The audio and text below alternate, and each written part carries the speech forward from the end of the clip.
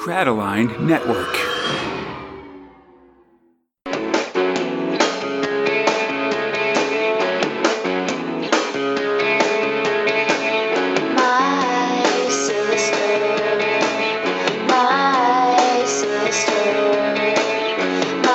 I am the law, and this is the 35th episode of Big Mac 1. My name is Conrad, alongside my friend Eli, and this is the podcast where two Americans patrol their way through the Judge Dredd magazine. This episode we're covering the Judge Dredd magazine for October and November 1993. That's volume 2, issues 39 to 41. This episode, Mechanismo is on the loose. Hershey deals with Harlequins. The taxidermist follows his Olympic dreams, and we'll start news stories for Hawk and Burr and the Creep. How you doing this time, Eli? Doing great. All right, yeah, a little bit of a break between episodes here, but we're picking up right where we left off with more exciting magazine action. Yeah, glad Should to be be fun. back. Yeah, fantastic. And I'll mention that, one, if you want to read along with us, you'll find the comics we're covering today in Judge Dredd, The Complete Case Files 19, The Taxidermist Collection, and the Judge Dredd Magazine issue 350. And also just that I guess I said when I said what issues we're covering, but due to the vagaries of fortnightly publishing, both this episode and the next one will only be covering 3 issues of the magazine. So that's just sort of how it works out sometimes. Mm-hmm. It was either that or do 4 this issue and 2 next or 4 this episode and 2 next episode, which didn't seem like enough, honestly. Right. Yes. No, good call. Yeah. All right. I don't know if I do if I do say so myself. Thank you very much. All right. Anyway, let's get started with robot action in Story 1, Mechanismo. Which is also Story 1, Judge Dredd. Scripted by John Wagner, art by Emmanuel Bennett, lettering by Tom Frame. All right. Robot Judge Mechanismo number 5. He's heavily damaged, but on the loose, slaughtering the citizens of Mega City 1 for the tiniest infractions. We see him gun down a citizen begging for mercy, and then he calls it into Justice Central, saying that he killed him because he killed the man to preserve his operational status. He's like, I'm killing these guys for justice, but also because they might give you valuable information to catch me or whatever. The control judges try to get smart and dispatch 5 to an imaginary riot, but he sees through their ruse. Instead, he gets into a hover car and flies off, saying it must continue its mission. An APP goes out to all the judges as a traffic judge on a skybike just sort of does a random check on what turns out to be number 5's hover car and gets shot in the face by a stun round and left chained to his vehicle. The next morning, there's a meeting at Justice Central as Chief Magruder is briefed on the situation. She can't understand why they didn't find number 5 when they swept the sewers. And then we flash back to 2 months ago, where we see a bunch of a pair of salvage guys follow their metal detectors to some loose bricks in a sewer wall, and pulling them out, they find the damaged body of robot number 5. At first, the scavengers think about, we could turn it in to get a reward, but hey, they're down in the sewers without a salvage permit, so they can't do that because even if they got a reward, they'd also be arrested. Justice Department loves doing that kind of double whammy, Eli. So instead, they say, let's just take the robot judge with it. We can fix it ourselves. What's the worst that could happen? Oh, no. Definitely. Oh, no. The other guy is skeptical, but they load him onto the truck anyway and head out. We see a judge camera drone flying through the Mega City 1 sewer, only finding the now fully insane Judge Stitch, who made the original Mechanismos and is now trying to find the lost number 5 and just sort of, descending into madness. The judges ask Magruder if he should be brought out of the sewers, but she blames him for this whole situation in the first place. You messed up those judges, or those mechanoids. Anyway, it seems 5 is seemingly only attacking in 6 central locations in Mega City 1. So Magruder orders the judges to flood the zone in those areas and try to take advantage of the routine nature of robots. Because they're smart. Listen, see through these bot behaviors. But that night, 5 shows up at an old age club deep in the border of the mega city and starts enforcing harsh punishments. He asks a lady for the permit for her heart pills, and when she doesn't have one, she just dies of a heart attack right in front of him. The robot arrests 15 people and guns them all down. He calls into patrol and says, he calls these deaths into control as well. And when they say he's breaking the law, he has only one response, Eli. I am the law. Ooh. He's using these code words against them. Soon 5 is popping up all over the city, arresting and then killing people. There's no set pattern. He must be using some kind of CompU randomizer. Oh, no. It's running rings around us. But luckily, Chief Judge Magruder has a plan, because you got to send a thief to catch a thief. And that means it's time to put the Mark II Mechanismo units online and send them after number 5. Oh, no, a third time. And then hopefully, when those guys start running amok, the Mark IIIs will be ready to go after them. Just buying time. Right. It's like Apple Apple products. It's just... try to make it to forced obsolescence. That's all you can hope for, you know. Mechanismo Mark IIs are set out into the city. Judges are ordered to assist the robots as needed. At the Grand Hall of Justice, though, Judge Dredd finally appears on the podcast, and I think is the only time we'll see on this episode, actually. Or the start of it. He's just in this Mechanismo story, in this chapter of it. He calls into Magruder, asks for a private meeting, but Magruder's all about openness. Let's just talk out in the open, baby. And so Dredd questions her judgment with the Mark II Mechanismos. The first ones were such a disaster. She can't make the same mistake again. Magruder says that, Stitch's error is what doomed the first version, and that's been fixed, and everybody's got every faith that these Mechanismos will work okay. Dredd's like, only you think that, Magruder, you're nuts. I demand, he demands the robots to be pulled. Magruder says she's in charge. Dredd can't make orders. So instead, Dredd says that it's time Magruder resigned. Oh no. This drama between the judges, Eli, mom and dad are fighting. It's no good. After a pause, Magruder rejects Dredd's requests.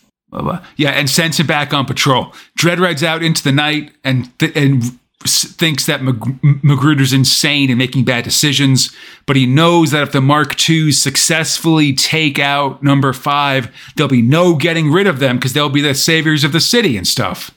So he's got to take out Mechanismo himself, obviously.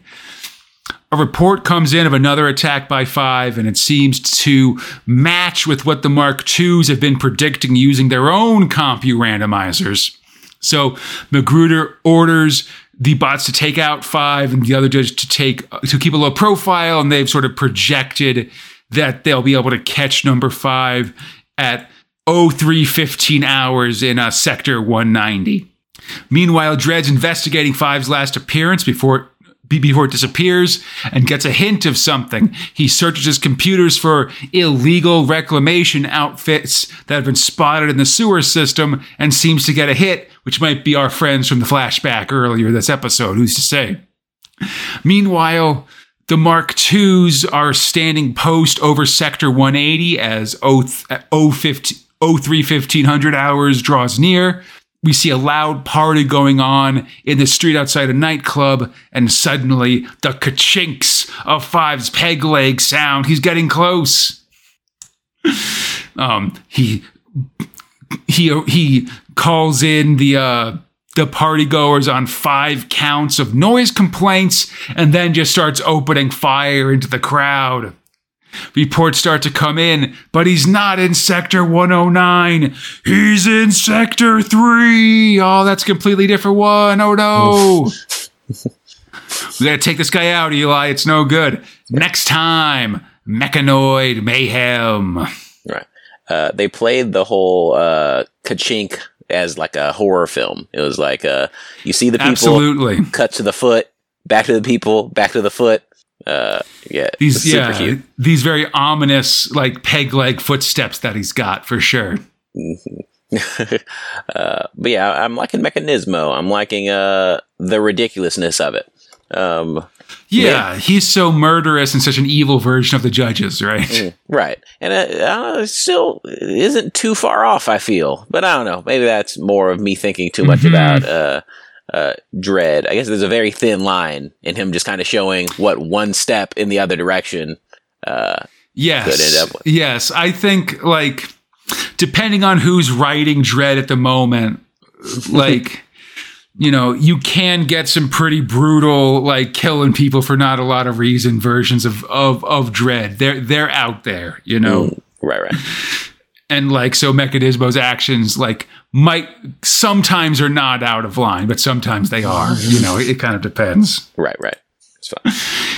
I do think it's really interesting just that the first two installments that we saw this time didn't have any Dredd in them at all, you know? And so it means that basically, and I'll mention this as well because it comes up in a letter later this episode, but just that issues 39 and 40, despite being the Judge Dredd magazine, like don't feature Judge Dredd in any way, which I think is an interesting decision. You know? Yeah, because I think Mechanismo's a character all on himself, and I think him being present is always a callback to Dredd, like just its existence. So it's almost like it's fine, like it's almost like a different version of Dredd. It's alternate universe Dredd being around. I'm not against it. I just think it's an interesting decision that they must have been aware of. I know there was a time in 2000 AD, actually, where there was a story that actually, you know, going into our next throw, but a Dredd story that actually really heavily featured Judge Hershey in it instead of Dredd. And in that one, they actually ran a second Dredd story, like in that issue, just that people weren't like, just so that these little kids weren't like, where's Judge Dredd? I bought the comic to see Judge Dredd's adventures. That kind of stuff, you know? No, I also think it is great to have these strong secondary characters or characters in their own right. I've been watching a lot of anime lately, and if it's not the main character being involved, everyone else sucks. So I think it's more of a good thing that they have like characters that can hold the plot all on their own. Yeah, and I also want to mention like we aren't seeing it in 2000 AD at the moment, but it is really interesting to see this robot stuff really be a crux of like a split between Dredd and Chief Magruder. You know, this is something that will be a long-term plot point within the Dredd verse, sort of going forward, is just sort of them having a slightly more uneasy relationship, I guess. That's pretty cool. I like that. Yeah, it's a whole thing, you know, shape of things to come, I guess. But with that, I guess going back to talking about Judge Hershey, let's see her adventures with Story 2, Judge Hershey. Script robot Igor Goldkind, art robot Kevin Cullen, lettering robot Gordon Robson. All right, there's an in-color Harlequin, like, you know, fancy circus clown, Cirque du Soleil type, menacing the black and white streets of Mega City 1, stealing the city's children for unknown but presumably nefarious reasons. Among the stolen kids is the nephew of Judge Hershey, who we've learned. Oh, and we've also learned that Hershey's first name is Barbara. Whoa. Important possible identity theft information to know for these judges. Eli, gotta know it. Last episode, a bunch of kids were taken from the Ted Bundy Memorial Orphanage. And as the rest of the judges walk out and plan what to do next, a side judge makes a Pied Piper reference that no one else gets. You know, no one knows this old-timey stuff, your ancient legends and whatever else. Hershey's tired of guessing and figures she knows where the perp's next target is, the Children's Re-Education Clinic. Let's head over there and don't ever call me Barbara. At the clinic, the judges are out in force over the objection to the doctor in charge. The judges and their guns are clearly scaring the kids, but Hershey says it's for their own good. And then that dang Harlequin arrives. A side judge scans the clown as Hershey trades barbs with him. The Harlequin says he's just doing this to keep the kids of the city safe. The side judge isn't getting anything, so Hershey decides to sort of do a little walk and talk and get the clown and get the Harlequin away from the rest of the kids so that the judges have a clean shot. They open fire, but the bullets pass right through the clown, the Harlequin, bouncing back at the judges. Sorry, I started writing his name as Clown in my recap because Harlequin is hard to type, Eli. I'm lazy. The bullets bounce back with the judges, and then he takes those kids through a mystic stargate that's formed in a mirror, disappearing as Hershey demands to be taken with them. She wants those kids. Later, it seems that the Psy has scanned the Harlequin, and because of that has gone insane. He's bound in a straitjacket, speaking in gibberish as Hershey talks to Chief Magruder, who's making a couple appearances this episode. Hershey says it's some kind of glossolia, which is like just sort of gibberish speaking mental illness.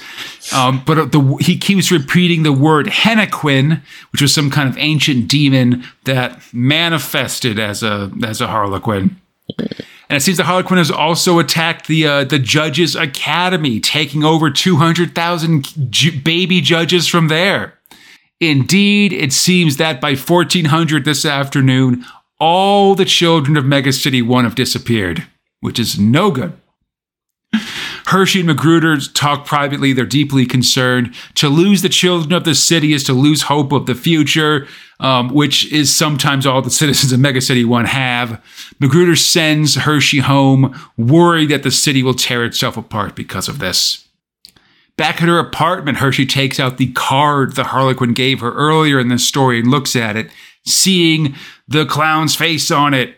She drops the card and a gateway opens in a nearby mirror. She goes through it, Wizard of Ozing her way into a serene forest. That's when you travel to a different world, and when you were once in black and white, now you're in color, basically.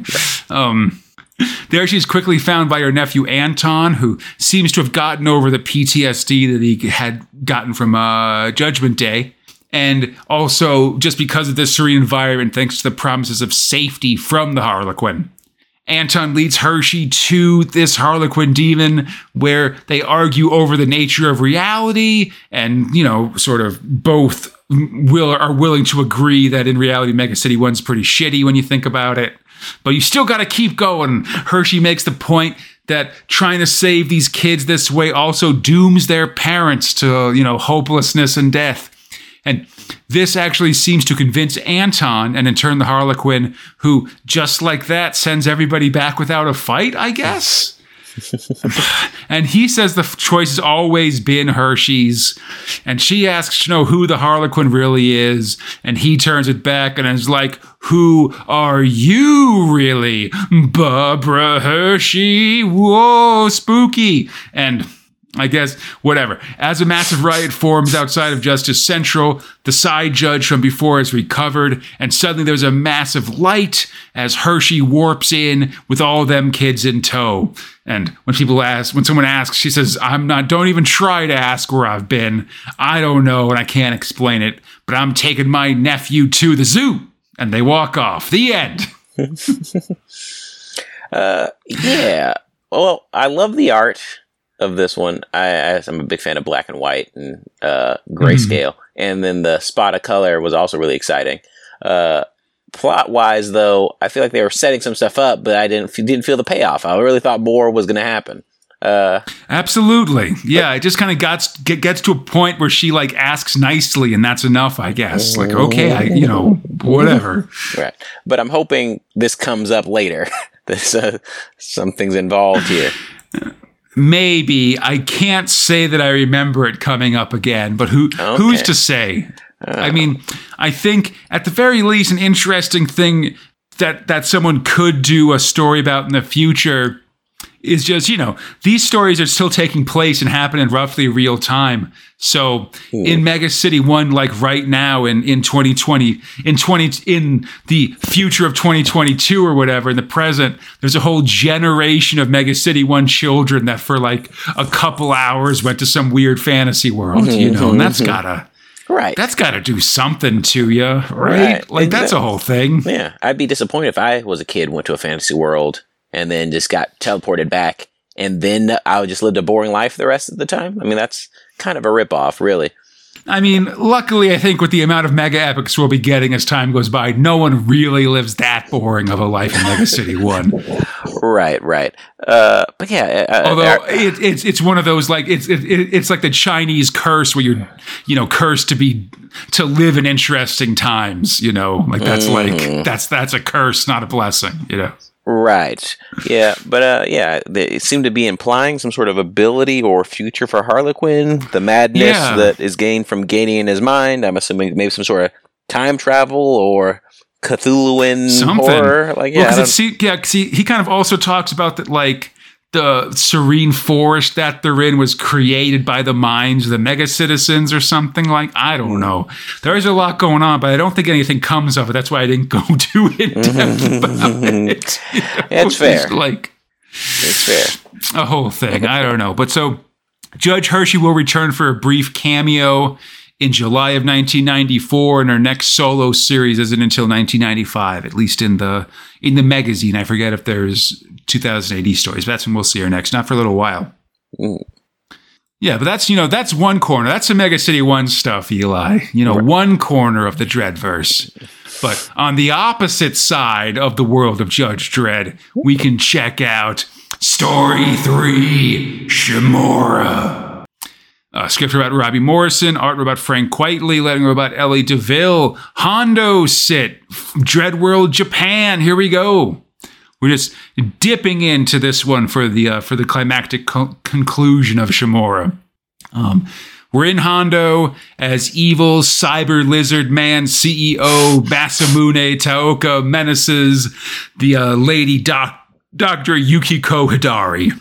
She's got a computer virus that can take Taoko out, but the mad cyborg guy isn't letting her use it. And we also see Inspector Shimura and Cadet Itami have been knocked out. They're sort of biomechanical supersuits used against them by Taoka in a previous fight. And indeed, he then threatens to take control of the entire mega city of Hondo. He's going to crash power satellites in it and just kill everybody, cause chaos over the land. Sort of a standard supervillain monologue and going on here, basically, Eli.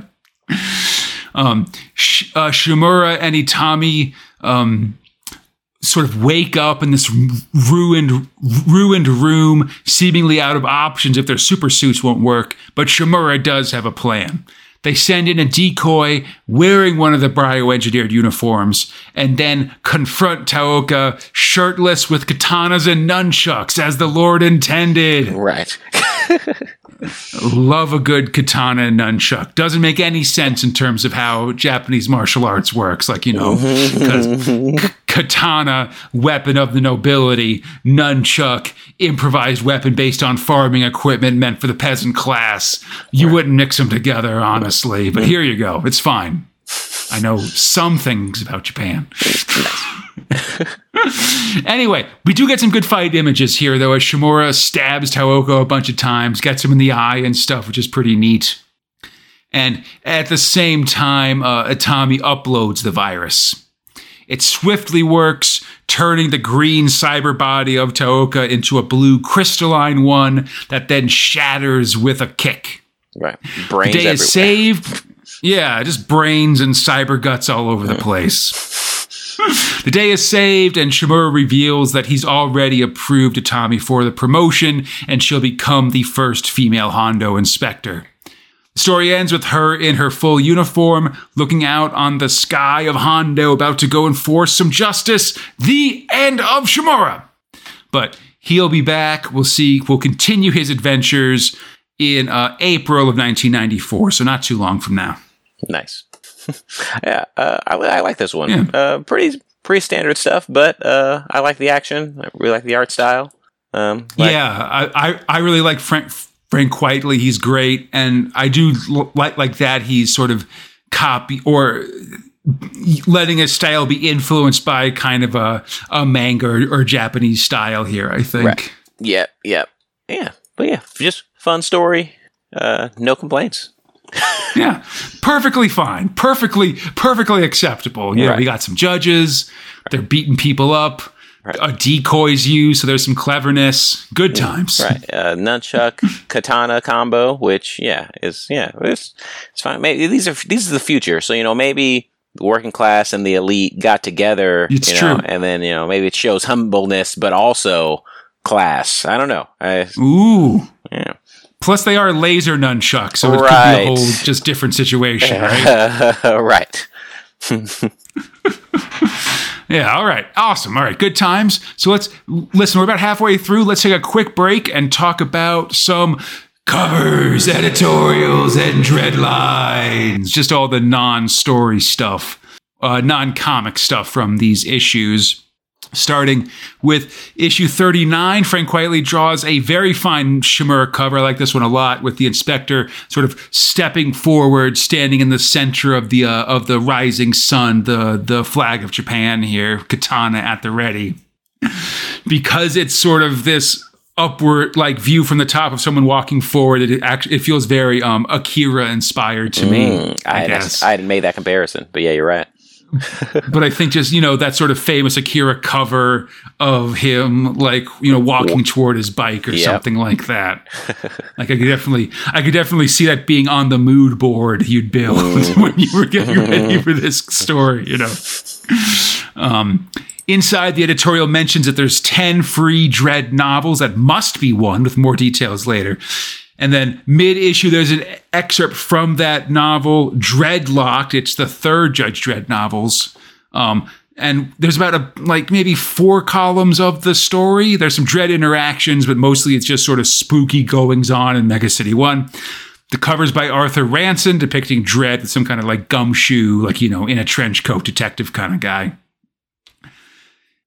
In Dredd Lines, the letters section, there's a lot of letters worrying that a version of Dredd published by DC Comics that's coming out soon will, 1, have Dredd take his helmet off, and 2, become way more popular than the British version of Dredd and supplant that classic version, Eli. Oh no. But I don't know. To me, there's a lot of response about this, but to me, it seems like sort of putting the cart before the horse. Like, it's very much like, and what if an American version comes out and it's so popular and so many Americans read it that becomes the default version of Judge Dredd and not the British version that we've read. And it's like, you know, listen, no offense, but Dredd just doesn't make it. Right. It doesn't really make it in the States that well. So you don't have to worry that much. Yeah. We're bred here to have brand loyalty. So like, to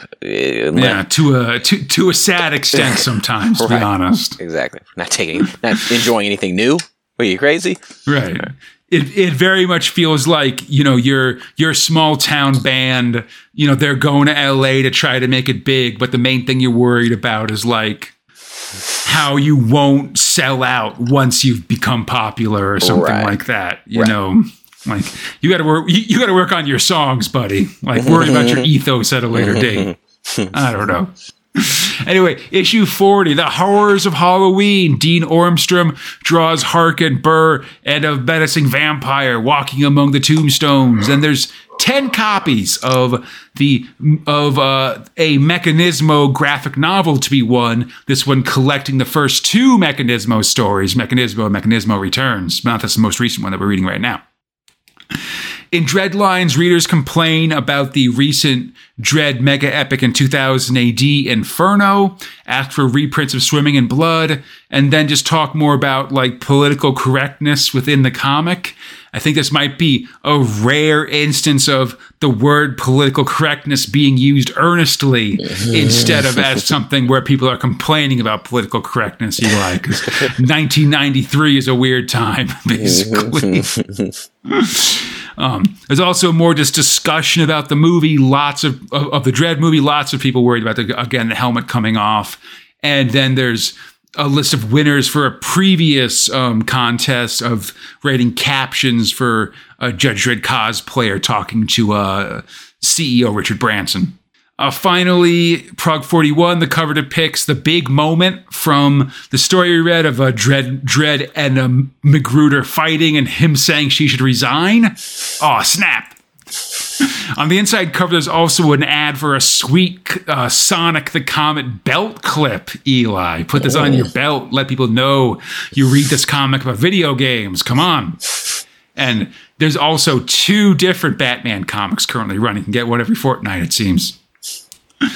Dreadlines has lots of compliments for Shimura and some hard questions about the taxidermist, like he wanted to buy 5 bodies, but he only used 4. What happened to that extra body? And then mentioned the thing I said earlier where issue 37 also didn't feature Dredd in any of the stories. And again, that's happened again in 39 and 40. I mean, mostly it's just because there's sort of one main Dredd story.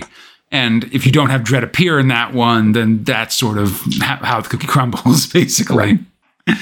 And then this story this issue ends with a single-page Dredd story where we see a mega citizen at Bazooka Bowl, where you bowl by shooting a bowling ball from a shoulder-mounted bazooka, which seems pretty awesome, honestly.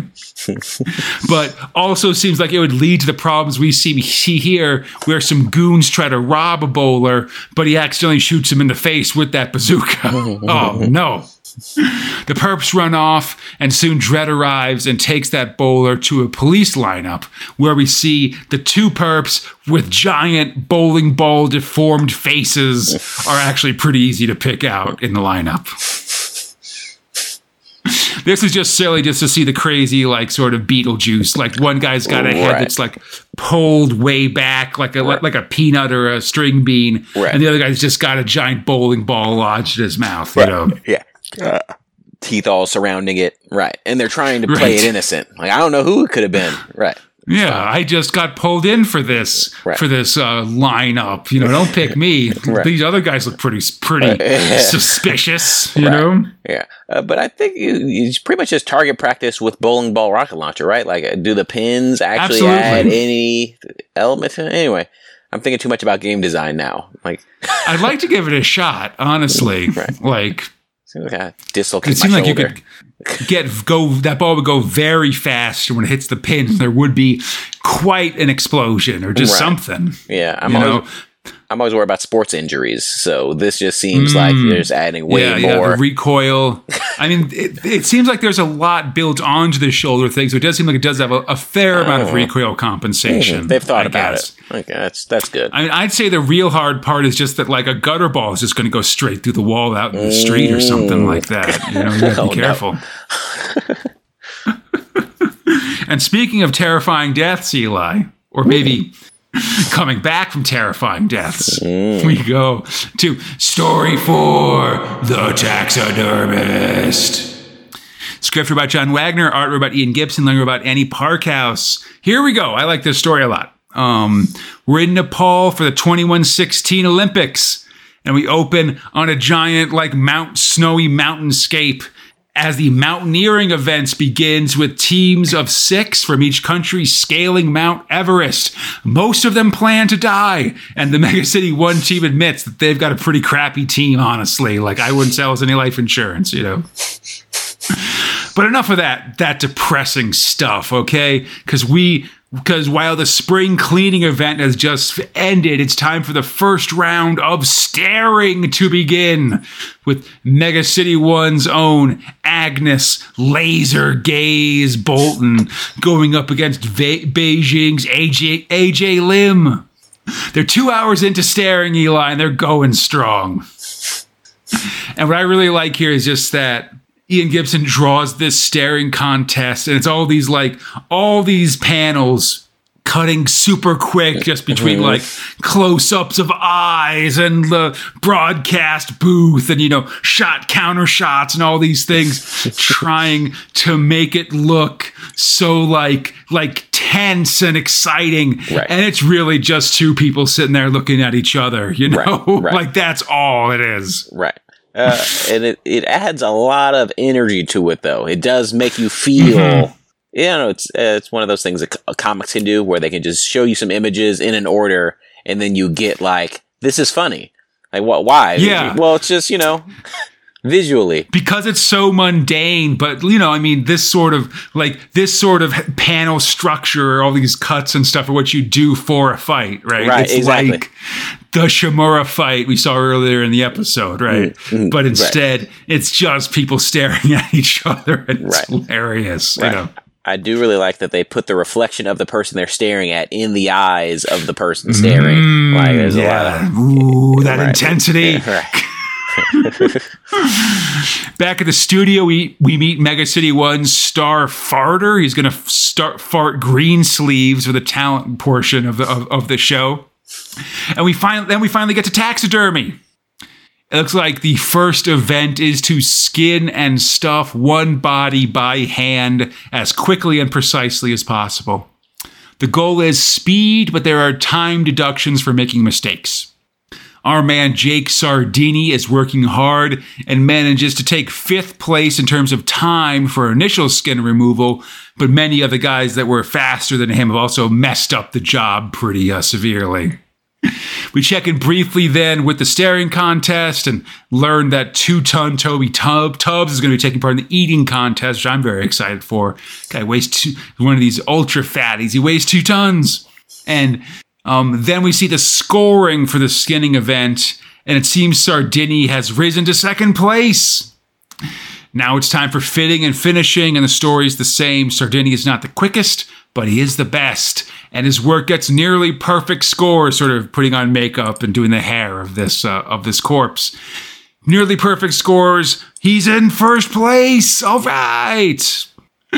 So Sardini, he's going into the compulsory round, or he's going to be heading into the compulsory round, where the lead commentator for the game says he might struggle from a lack of endurance. And speaking of endurance, we're at the end game of the staring contest. AJ Lim has developed a twitch on one eye while laser gaze remains a stony countenance. And finally, with an eye, Lim he blinks and gaze has won the day. Laser gaze. The announcer talks briefly with a contestant for the swearing contest. And then finally, we get to the one we've all been waiting for, Eli, the mixed pairs sex event. Some very hot and bothered announcers take us to Janet Turvey and Christopher Probe as they enter the arena. They're each wearing sort of part of an American flag and not much else. Like one's got a blue with a white star, the other one's got red and white stripes, and they're naked underneath. The music begins, and they start their sex routine sort of balletically with him kissing her foot, and then they sort of cut away as many things are implied to be happening. Oh, my. Sardini is watching this action and tisking. In his day, they just kind of kiss and stuff, It's become quite lurid and so forth. His assistant, Hedda Korpenstorfer, chides him for not listening to the plans of what's coming up. Their next event is on Friday. They'll have 5 hours to do an arrangement of bodies, the theme not announced until 10 minutes before they start. And then 5 days after that, it's the free program, which they have 12 hours to work in, can use up to 12 bodies, and it must incorporate some element of animation. But Sardini's never done animation. He hates it. It's robotics, not taxidermy. But he can't hope to win without incorporating it, and Hedda considers getting someone to train him in it quickly. But as she thinks about that, it's clear Sardini's fallen asleep. He's old. She and a coach worry about his staying power. That night, Sardini awakens to a noise. It's that flautist practicing farting green sleeves. He knows he won't get back to sleep, so he goes for a walk on the nighttime streets of Kathmandu. He wanders into an ancient part of the city, past the Mount of Eagles, where the dead are taken to be exposed, and we learn the city's being modernized by the Guru Mahama. Sardini passes a beggar, and then they both turn to see a passing sedan chair thing with armed guards. It's the Guru Mahama himself. All right. The beggar explains that the guru often travels among the very poor, giving out charity. The guru stops and gives the beggar a loaf of bread and recognizes Sardini, and the two talk. He admires Sardini's technique and appreciates an older gentleman in the sport. He knows about Sardini's concerns over animation and advises him to always be true to himself. The guru also regrets that he won't be there to see how he does in the contest, but says that their fates are closely entwined, which is sort of ominous, and then he leaves. On Friday, we learned the theme of the compulsory round, Dinner for Four. Sardini thinks on the theme and requests props, and then goes to prepare the bodies. But when he does, he recognizes one of the bodies as that beggar he talked to the previous night. That's concerning. He's so shaken by it that he needs to sit down, but in the end decides that death should hold no fear for a taxidermist. They work with it so closely, so he gets back to work. Meanwhile, we check in on the mountaineering event, which is mostly just talking into a radio to see how they're going, and the connection is terrible. So they just sort of move on. We also learn that farter dude has come in a terrible 27th place, for shame, while Laser Gaze has easily defeated her opponent and is on to the next round. Finally, we learned that in synchronized swimming, a dude with a knife has attacked and slaughtered everybody at the event for being so boring, and everybody's basically okay with that, which is a bummer. I think synchronized swimming has its places. Yeah. It's a lot. Anyway, Sardini has finished his work, a lovely family meal with the body of that beggar he met popping a champagne cork, and the cork and the champagne with it have been sort of held in place by a crystallizing gas. It's pretty cool. Looks nice. Sardini's almost satisfied. Ooh, his elusive perfection. Meanwhile, the Cuban taxidermist who's in second place behind Sardini, Discador, is having a meltdown, yelling at his corpse subject. But it's too late for him to do anything else because time's up and they have to let the judging begin. Next time on The Taxidermist, Lost Gold? Yeah, exciting times at the future Olympics, you know? Yeah, I really like that. I'm a big... making weird contests, I didn't know I was so excited about it, but yeah, just same thing with like sports shows, or when like anime makes a show about like volleyball or whatever. It's always like oddly fascinating. You're like, oh yeah, how are they going to make it out of this one?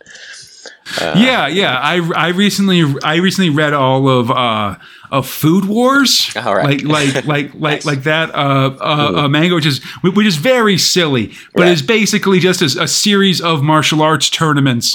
But instead of martial arts, they're cooking, basically. Right. Exactly. But it's got all those beats of like a martial arts manga story, you know, where it's like, you know, like, but how could he defeat me? You see, you know, right? Like exactly. That kind of stuff. Yeah, because this feels like a boxing comic. It's like, all right, going against the champ. Does the old timer still have it? I don't know. All these very much, guys. The old timer's crafty and has techniques versus these brash older guys that think, or younger guys that think that they've got the world on a string. You know, right. Definitely, it's definitely all of these kind of sports motifs, but also weirdly about preparing corpses. Right, exactly. And I think it's also fun that they incorporate a bunch of the other sports just kind of as side notes, just to kind of keep things interesting. Absolutely. I think that this sort of flashing to this futuristic weirdness, you know, a staring contest, a sex contest, right. You know, right. All these different things are really fun and like keep like They build suspense for the taxidermy, honestly, because you're because it's, or for each other, actually, because I feel like I'm also very invested in Laser Gaze winning the gold medal as much as I am Sardini. I want to know what's going to go on with this mountaineering team, stuff like that, Right. Yeah. And I also, for some reason, the concept of a sex contest, I think it's maybe due to modern stigma around it, that I'm like, that feels like an interesting next logical step. Like we're there, they don't do porn anymore. So what they do is they just have it on the Olympics, and they just it's patriotic. Which I'm like, I think that's a more accurate depiction of what's actually going on. Is wow, right? Yeah, it's like porn's become so standard that now it's been forced to become high art and athletic competition. You know. So yeah, very interesting commentary. It's not sorted anymore, Yeah, definitely. Yeah, just fun future stuff. I like future stuff. Why not in this sci-fi comic? You know. Although I don't know why they killed all the swimmers. I guess it's boring. That just feels like a joke about synchronized swimming, which is an actual Olympic event. So it's sort of like, Yeah, I'm wondering if it's one of those things, because to me, I'm reading it as, at first I thought it was maybe the creator thinks swimming's boring, but then I was like, maybe in the future that's the oldest sport, so people are just done with it. Like, it's not one of the new... Yeah, like we've been seeing this for hundreds of years in the Olympics. Old news, Right. I don't know. And I think it's sort of one of these, like, sometimes, especially if it's just kind of off screen and joked about, like extreme violence can be funny. Like, let's not count it out. It's fine. Yeah. Anyway, I guess, but while it's Olympic season for the taxidermist, it's still Halloween as these comics are actually coming out in late November and early December. So we can get spooky with Story 5, Harken Burr. Sorry, I started doing it like a ghost and forgot how I normally do it. All right. Script robot Cy Spencer, art robot Dean Ornstrom, letting robot Fiona Stevenson. Grave robbing antique dealers, Argo. It's Harken Burr. They're in sort of deep in the cursed earth and get involved in various spooky stories. Burr and a tavern lady discuss tales of a rampant hamster murderer on the loose in their town, and Burr agrees to watch the lady's hammy until the killer is caught. But oh no, Mr. Orc ate hamsters! Meanwhile, Mr. Hark himself is at the spooky mansion of Mr. Uriot, where when he's attacked by the mansion owner's pet bat, Bathory. And Bathory is the name of some, like, medieval noblewoman lady who's famous for having, like, bathed in the blood of virgins to keep her own beauty or something like that. Whoa. And I'm spending a lot of time trying to figure out, like, if Mr. Uriat, if that's a joke for something. Like, I think it's a Terry backwards, but that's the best that I can... The best that I can put together right now. It might be some British thing that I just don't have the tools to understand. Always a possibility in these ones, Eli. Right. But it seems that he's selling some family antiques to fund his care for the local bat population. And he also says that he doesn't like hamsters either. The room of the antiques that he's selling is strangely all mirrors of various kinds. And while Hark is inwardly excited at these finds, he lowballs Ariat at the price of 200 creds, good times. Hark heads out as Ariat sings a happy songs about animals, except for hamsters.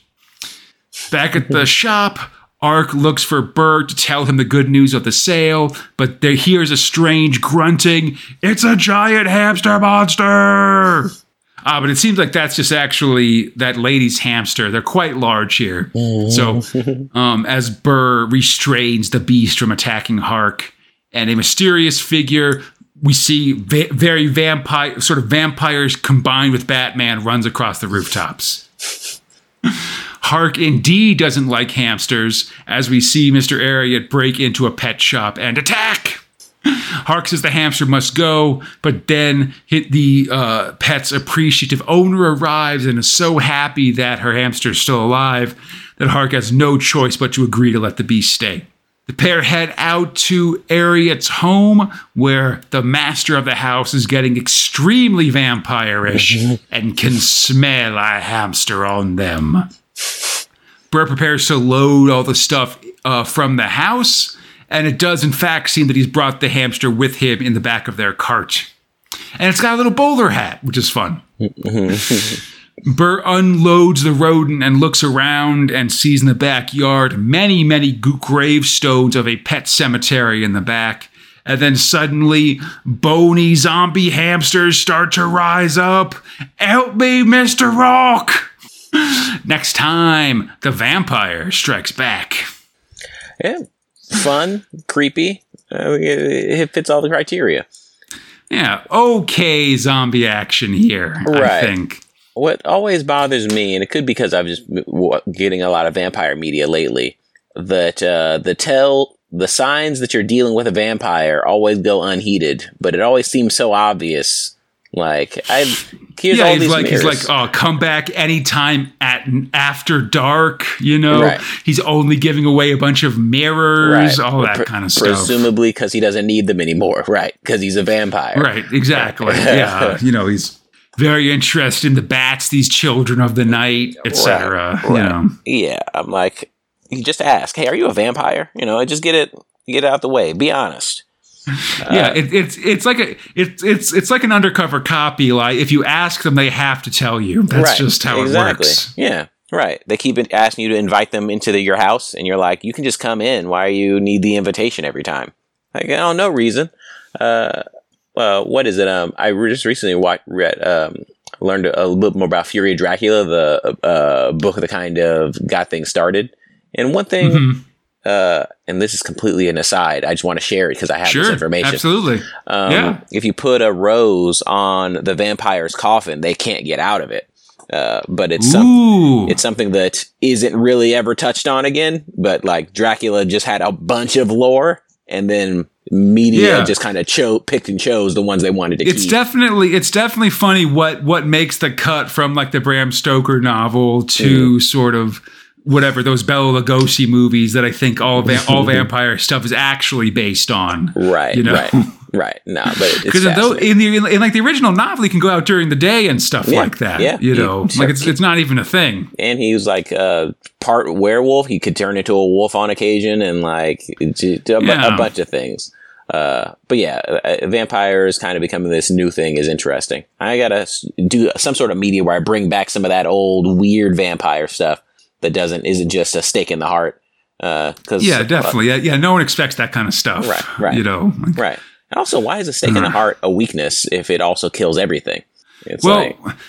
I've definitely seen versions of vampires where when you stake them, like the staking them just like keeps them dead, but if you like pull the stake out, they'll come back to life. I see. Right? It's a pause button. I see. But like I think it's. But like but also like in like Buffy the Vampire Slayer, for instance, like if a vampire gets hit like in the chest cavity by a pencil, they just turn to dust, which is far different than nailing a stake right into somene's heart, like through the rib cage or whatever. Yeah. So there's some variance. Yes. It's fascinating. Yeah. It's like in Morbius, where there's a chemical that's deadly to vampire to all vampire bats, right, and humans. Right. No, it's fun. And speaking about weirdos, Eli, let's finish up with Story 6, Creep. Speaking of what the hell am I doing here? Oh man, these Radiohead references, Fast and Furious. That's cute. Although that song "Creep" by Radiohead, I don't think comes out till 1994, so it's completely unrelated. Maybe they were inspired by this episode, Possible, I guess. But script robot Cy Spencer, art robot Kevin Cohen, lettering robot Gordon Robson. So this is the writer from the previous story, the Hark and Burr story, and the artist from the Hershey story, this episode, sort of coming together for a whole different thing. Nice. So yeah, lots of sewer stuff this episode. New story, new thrill here, as we see some Mega City 1 guys making their way through the tunnels of the Undercity, making their way to the big, smelly, the underground remains of, like the Hudson River, some river in Mega City 1. And they're going hunting or fishing or something like that. One of them pulls out a harmonica when another figure ahead starts playing one. It's this little bald mutant guy, not unlike Billy Redden, the guy who the guy who as a kid was that banjo playing weird kid in the movie Deliverance, which is a movie I've seen references to but have not seen myself because it seems like it's disturbing. One of the hunters tries to threaten this kid, calls him creep, even takes a shot at him, trying to do that like dance kind of thing, but the kid just stays still. The creep just stands there smiling. Later, we see the men camped out in the sewers, one of them like fishing off the side just into the sewer water down there. He gets a bite, but the fish is lost, and we see the creep looking on from the distance. The guy who shot at the creep earlier goes to take a leak, and when he does, he gets his head smashed into the side of a wall, seemingly murdered. Later, the other hunters are cooking dinner and notice their friend missing. They go to investigate and find the blood stain on the wall, but no body. They start to get nervous and go to look for him, heading down a manhole cover deeper into the sewers. First, they see some kind of weird goblin dude who asks that they not hurt him, but it's wearing the missing man's dog tags. That seems crazy, but it's all a ruse, as the creep comes out of the shadows and garrots another one of the hunters, who's got like some kind of electric plug for a nose. That's neither here nor there. Next time, Dance of the Mad. What do you think? Creep? Yeah, well, I still love the art, so I can't. I'm if you give me good enough art, I'll check it out. I want to know what's happening next. But sure, yeah. This like ink wash style is pretty interesting for sure. Yeah, I really love the contrast. But one thing I noticed is that they all are wearing those weird nose plug things. I think it might be something to do with them being in the city. Yeah, or I mean in the sewer. Because I was that's actually a good shout. Yeah, they probably have their noses removed so they didn't have to smell all the sewer smells. Right. Yeah, because I was like, why does everyone have 3 nostrils? And then I went through to check. And it's like, oh no, they're all wearing that thing or whatever it is. Yeah. But yeah, starting off creepy. Good call for sure. Let's see where it goes. They're gonna have to, how many ways can they make a creepy sewer mutant person there? Yeah, I feel like I'm generally a fan of stories where people are being picked off one by one. Like certainly enough horror movies with that basic plot, Right. Yeah, but I'm hopeful. Yeah, it could be fun. I'd like it to be good, certainly. It's my eternal thing. But hey, with that, Eli, we've reached the end of our stories for these magazines. And thus, I must ask you, what are your top and bottom stories for this October and early November 1993? Let's see. And I don't know, because I feel like a part of me is just like excited about getting back to the stories. So it's like I have I have an immediate answer, which isn't like me. But for bottom, I think the Hershey story. But I think it's because for sure. It just I felt it was taking me somewhere and then didn't. It just left me on the side of the road. Definitely, yeah. It is kind of like literally a dud. Like it just the explosion doesn't really go off. Yeah. Right.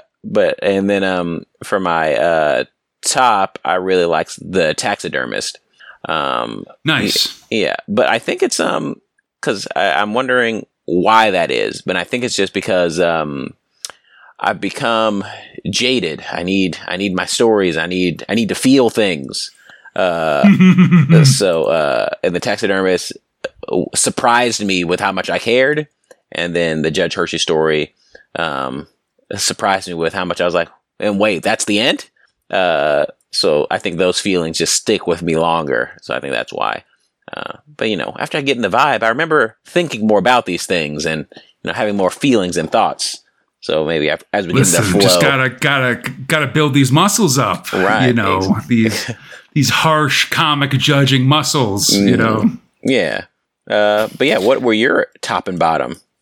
Oh man, there's some interesting stuff in here. I mean, I'm definitely intrigued by the Mechanismo story. I think that one's kind of fun. Like, it's interesting to see the judges like have to fight an elusive quarry. Honestly, so many judge stories generally are like, once they've identified someone doing crimes, they're able to sort of drop down and take them out, you know? So a judge so a villain that's able to elude them while taunting them, I think is very interesting. Yeah. And that was my close second. I really did like that one, but yeah. It's a second for me too, because I got to pick the Taxidermist. I really like it. I really like Ian Gibson's art of just all these all these sort of stylized weirdos and stuff. And I also just really liked a lot of the art scenes of like that section where Sardini walks around Kathmandu and stuff like that. I liked a lot of the cityscapes, sort of Eastern cityscapes there as well. Yeah, those were cool. Yeah, and then just the humor just of these events, of all these people doing this weird stuff and things like that, you know, just dumb, weird future stuff is really what I'm looking for generally in this podcast. So getting that is really a high point for sure. For my bottom, I might pick Hark and Burr, I think. I don't know if this hamster stuff is as funny as I'd like it to be, I guess. Right. Yes. I can understand that it's pretty flat. Vampires and hamster jokes. It's like, okay, I get it. And just like, honestly, I think maybe art-wise too, like this is one of these ones that feels very muddy, like everything's sort of in these brown shades, I guess. That like at the very least, I liked the contrast between the color and the black and white in Hershey, for instance. Although that one's also near my bottom, just because, again, like you said, the very anticlimactic, like, oh, that's just it then, I guess. Ending, you know. Yeah, I think it hits worse because the antagonist just lets everyone go. It almost feels like, because I think it could be Disney film or, you know, the recent uptick in, you know, movies, but I'm just expecting more from my antagonist now. Like, I don't want one that does the thing. So I immediately start wondering why, and then they're like, you know what? Never mind. Here you go. I'm like, so why are we here? Why'd you do this? Plus, he clearly does have a point of view and thoughts about these things. He's just sort of decided not to tell us about it, essentially. Just like, oh, you want to go back? Fine, whatever. Okay. Like, this is not earning me interest in your general steez here, you know. I don't know. Right. But anyway, exciting times. And we're continuing on just one more episode, and then we're done with 1993. Very exciting. Do we do the award ceremony after that? Yeah, then it's time for the Meggies. Absolutely. Nice. Start warming up your Meggies, your Meggies choices. We'll talk a little more about that next episode for sure. All right. And I hope everybody enjoyed the show. As always, you can find Big Meg 1 on iTunes, Stitch, the Google Play Store, Spotify, or our podcast site at bigmeg1.com. Contact us bigmeg1@gmail.com. The 2080 forums are our Facebook, Instagram, and Twitter pages. For all of those, check out Big Meg 1 with one written out, and you'll find us there. Feel free to drop us a rating or a review wherever you're listening to us, or suggest us to anybody looking for a cool podcast. This show is brought to you by Steve Green, Robert Hardingham, and your friends at the 2080 forums. If you'd like to join them and help support the show, we'd appreciate it. Check out our Patreon at patreon.com/Cradaline. That's the podcast network. Sign up there and get advanced episodes. Come back next time as we reach the end of Mechanismo, Creep, and Hark and Burr, and start new stories with Missionary Man, Calhab Justice, and the all-new story, Pan-African Judges. We're headed to a whole new continent for judging adventures, Eli. Whoa. Could be something. I don't know. We'll see. But until then, I'm Conrad there, Eli, and we are Big Mag 1. Drock it.